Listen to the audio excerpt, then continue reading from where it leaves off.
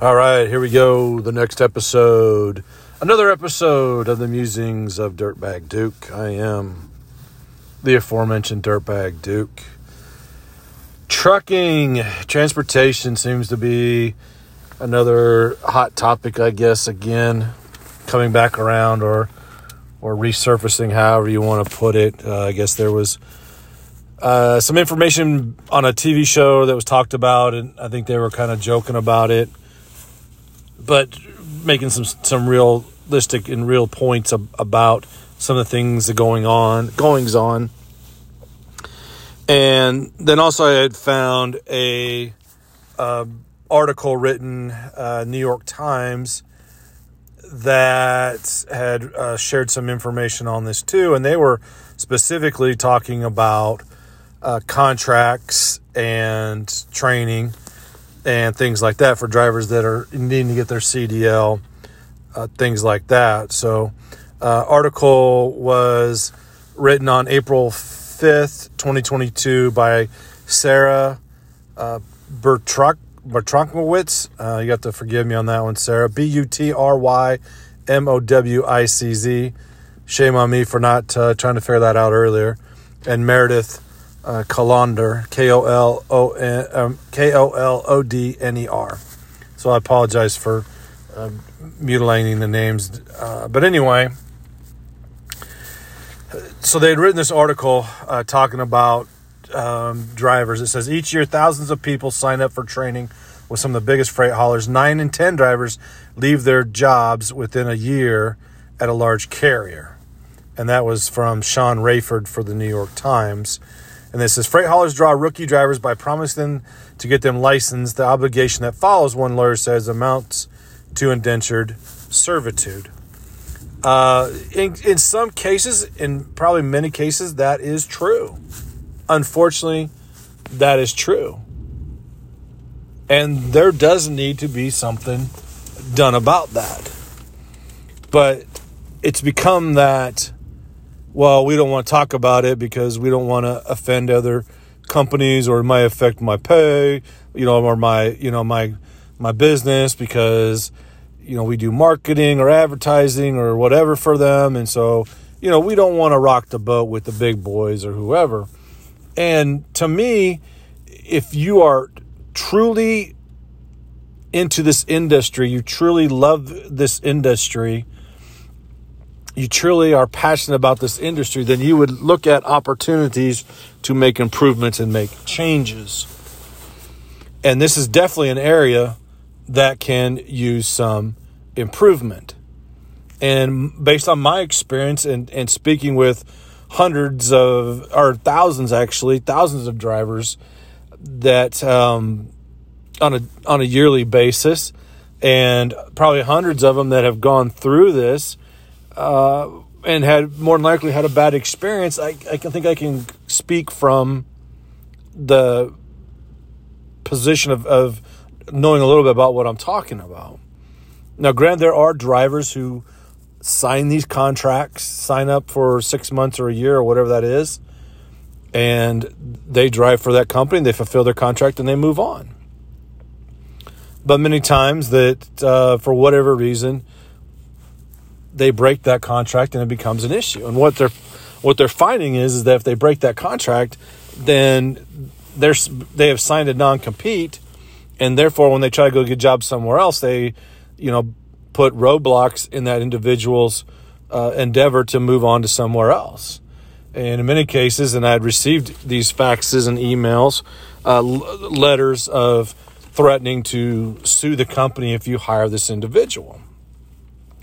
And those got the old file X, if you know what I mean. Hit the old delete button or throw it away.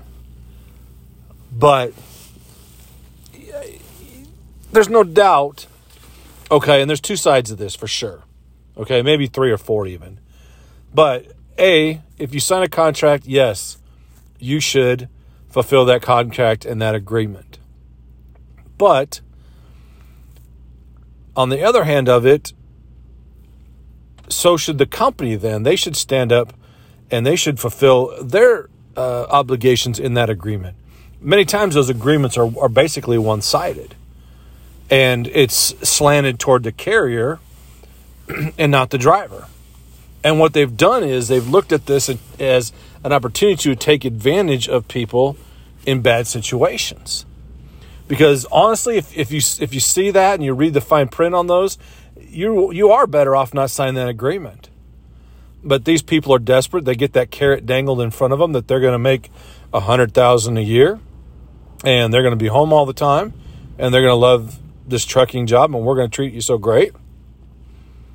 But in reality, they're taking advantage of them, and they don't treat them well in many cases. They don't take care of them. They don't fulfill what they promised them. And therefore, what's the driver supposed to do? Now, there are cases, again, like I said, that if the driver made a mistake and is not cut out for that position or that lifestyle, well, then pay your debts in that case. But what's the driver to do if a company doesn't fulfill their end of it? Stay in there and continue to be treated bad? It doesn't make sense. And like I said, you're preying on people that are in bad situations, because many times these people can't get the credit to get a loan, or they're charged such an exorbitant amount of interest. It just doesn't make sense, and the payment plan is ridiculous. And I mentioned this in a previous episode, that when I first started in the industry, some of these places, these schools would subsidize these loans, or help, not subsidize them, but help secure the loans through a bank or some kind of a credit facility. And, many times these loans would have 15, 20, I've even seen close to 30% interest on them. And so, that's just ridiculous, on a $3,000 to actually $6,000 or $7,000 loan, depending upon the school. So when you look at the idea of trying to pay that back right away, that's difficult to do for many, especially if you've been out of a job for a while, or if you're trying to transition into a new job. And granted, they do have tuition reimbursement. Majority of the carriers, if not all of them, that hire students will have some kind of a tuition reimbursement. The problem is that's usually about $100 or $150 or less per month on that reimbursement plan. So it takes you forever to get back that full amount that you're having to pay. And so, again, being desperate, looking for some opportunities, they're going to go after these, hey, we'll pay for your training, you sign a contract with us. And again, there's some ill will on some of these drivers' parts that they have no intention of paying that back, and they're going to try to move on. I get that.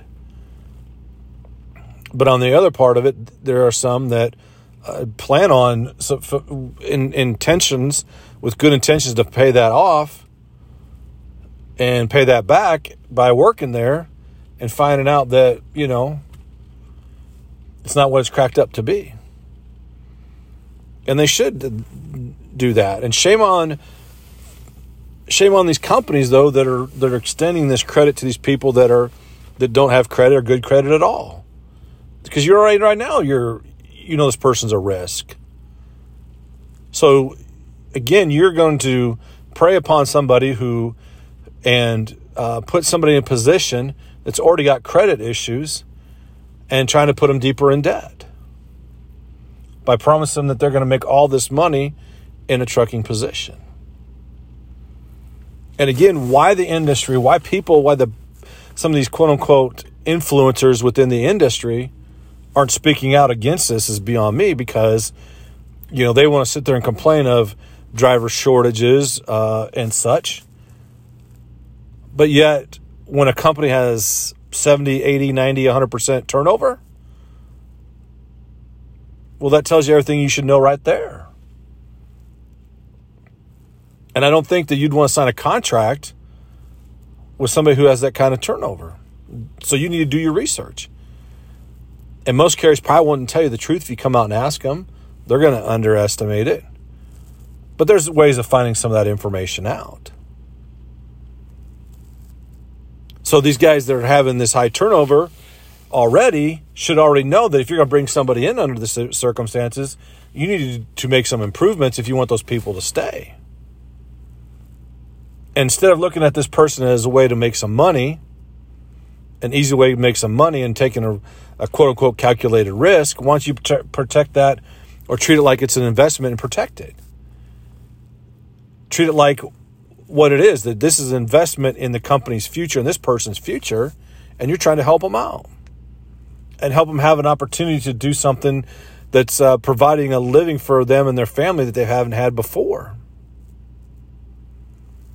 And everybody sits there and scratches their heads and sits around in these conferences and these meetings and pontificating on how to attract new people to this industry, trying to look at everything through rose-colored glasses and not realizing some of these things that are potential hazards and that are putting a bad taste in people's mouth. And as these articles and these things are being revealed, there's more of this dark side, I guess, of the industry. And there's many other things that you can point fingers at. Many that need to be improved. And it's not perfect, and nobody, I don't think, has that expectation of the industry to be perfect, but everybody talks about their company as being so great. But yet there's a lot of the stuff that goes on like that behind the scenes, that if it's ignored or you try to cover dirt up on it, it's going to make things okay. And it's not. And people are finding out the truth. And, last couple of years, things have been going pretty good after, the pandemic died down and there was a backlog and a lot of stuff being moved. And so still scrambling to try to hire people, trying to scramble to get them into your programs. And yet this has been a practice that's been going on for at least 10 years, and some people say as many as 20. But like I said, previously, if you sign a loan agreement to go to school, if you sign a contract or whatever, then you should pay that back. And if you decide that it's not that for you, unfortunately, you sign that agreement and you need to uphold that. But again, this isn't just a free pass at treating somebody horrible because you got them under a multi-month contract and just take advantage of them just because you quote unquote can, because, we got them under contract. Well, no, you don't treat that person bad. And ideally, you should be treating everybody within the organization very well. And they should want to stay there. There's so much going on. There's so much new technology and things that the majority of the industry embraces.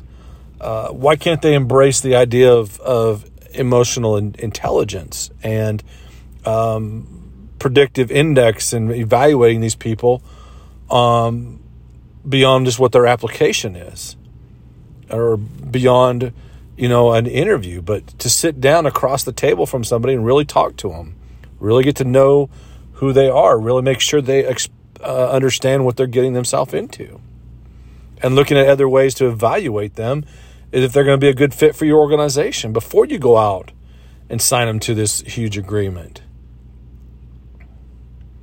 Because, you're trying to protect your investment in the idea of that, you don't want a lot of people walking away from your contracts, but you have to look internally first and say, well, why would people want to walk away? Why wouldn't they want to stay?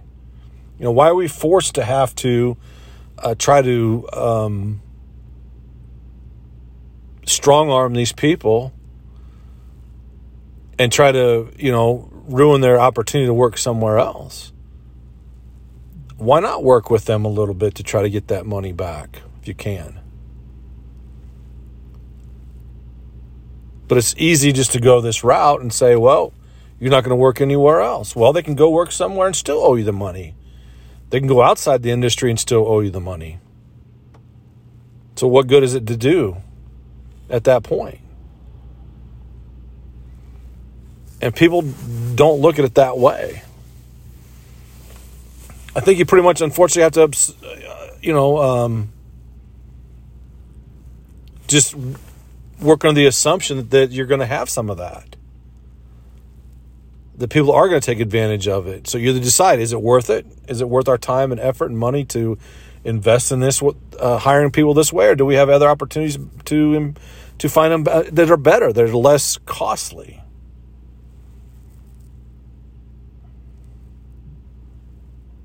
Look at, other ways.